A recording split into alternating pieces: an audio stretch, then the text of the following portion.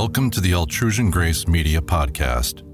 My name is Matthew Schmitz, and I'm your host. Altrusion Grace Media focuses on occult, esoteric, and spiritual texts narrated in creative audiobook fashion. Here you will also find my original musical works, which sometimes accompany the text. If you enjoy my work, please follow and like the podcast, and possibly leave a comment if you so choose. Also, make sure to visit me on YouTube and Bandcamp, and consider joining my Patreon. All these links and more, as well as the description of the show you're about to listen to, are in the show notes for this episode. Again, welcome, thank you for listening, and I hope you enjoyed this episode.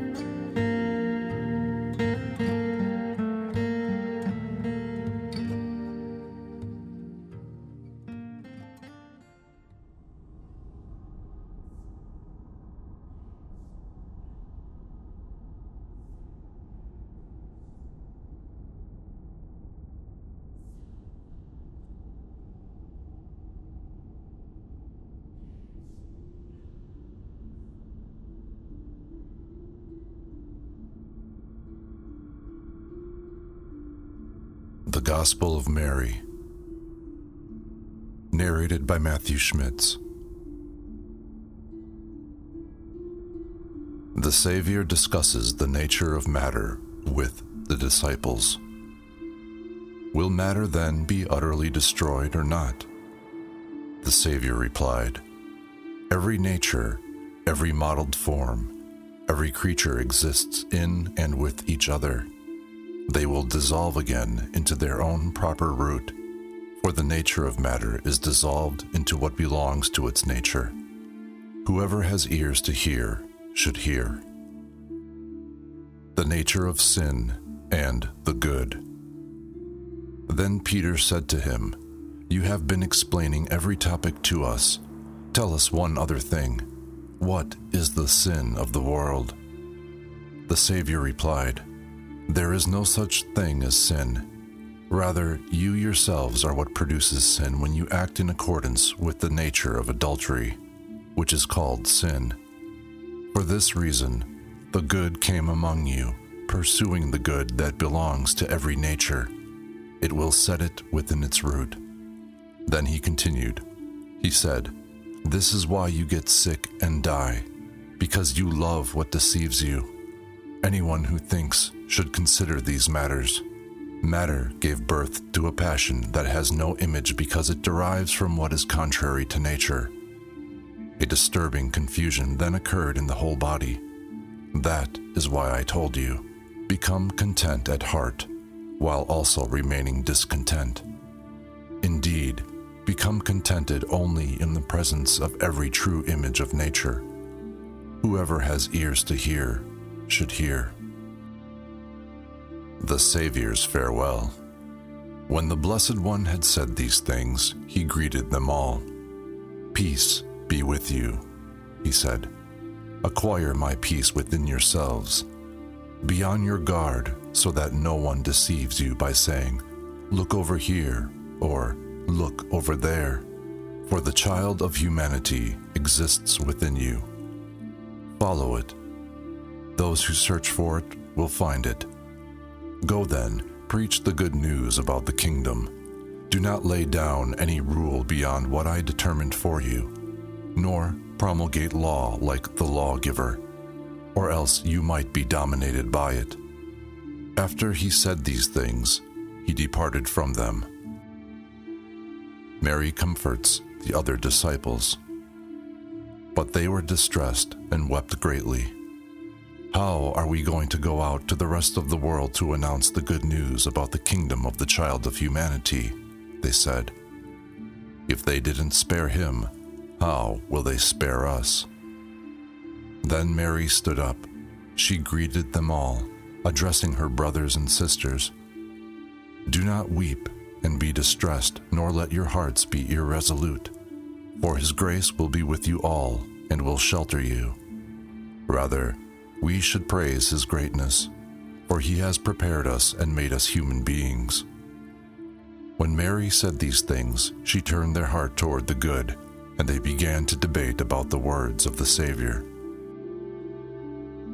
Peter asks Mary to teach. Peter said to Mary, "Sister, we know that the Savior loved you more than all other women. Tell us the words of the Savior that you remember, the things you know that we don't because we haven't heard them." Mary responded, "I will teach you about what is hidden from you." And she began to speak these words to them. Mary discusses vision and mind.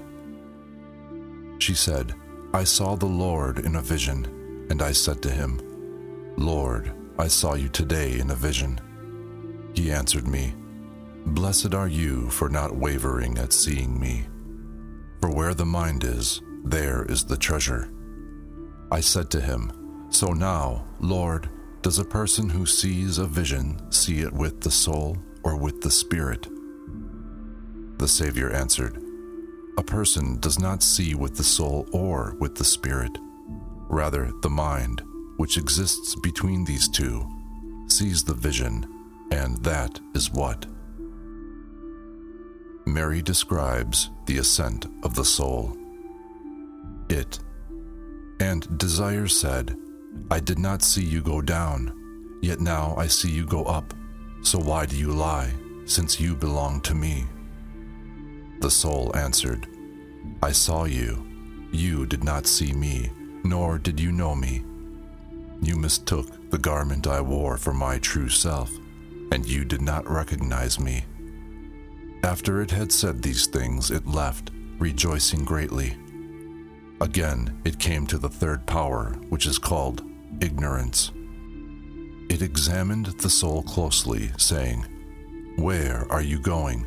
You are bound by wickedness. Indeed, you are bound. Do not judge."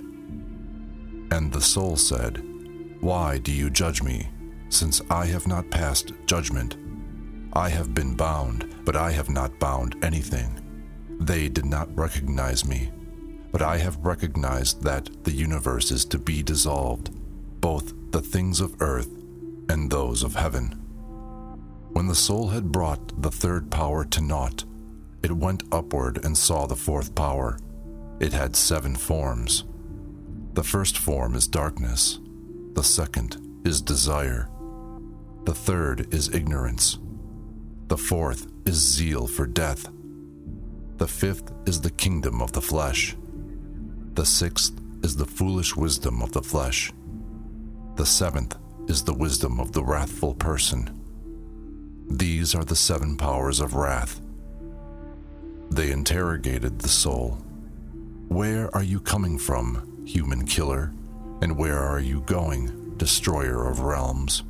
The soul replied, saying, "What binds me has been slain, and what surrounds me has been destroyed, and my desire has been brought to an end, and ignorance has died. In a world I was set loose, from a world and in a type, from a type that is above, and from the chain of forgetfulness which exists in time. From this hour on, for the time of the due season of the age, I will receive rest in silence." After Mary said these things, she was silent, since it was up to this point that the Savior had spoken to her. The disciples dispute over Mary's teaching. Andrew responded, addressing the brothers and sisters, "Say what you will about the things she has said, but I do not believe that the Savior said these things, for indeed these teachings are strange ideas."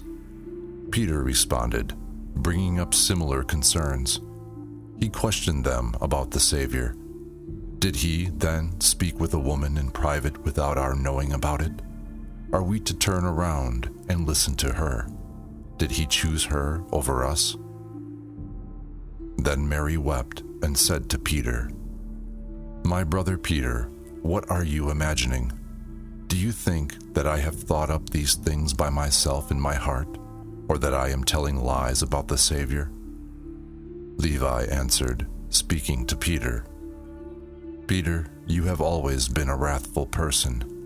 Now I see you contending against the woman like the adversaries. For if the Savior made her worthy, Who are you then for your part to reject her? Assuredly, the Savior's knowledge of her is completely reliable. That is why he loved her more than us. Rather, we should be ashamed. We should clothe ourselves with the perfect human, acquire it for ourselves as he commanded us, and announce the good news, not laying down any other rule or law that differs from what the Savior said. After he said these things, they started going out to teach and to preach. The Gospel according to Mary.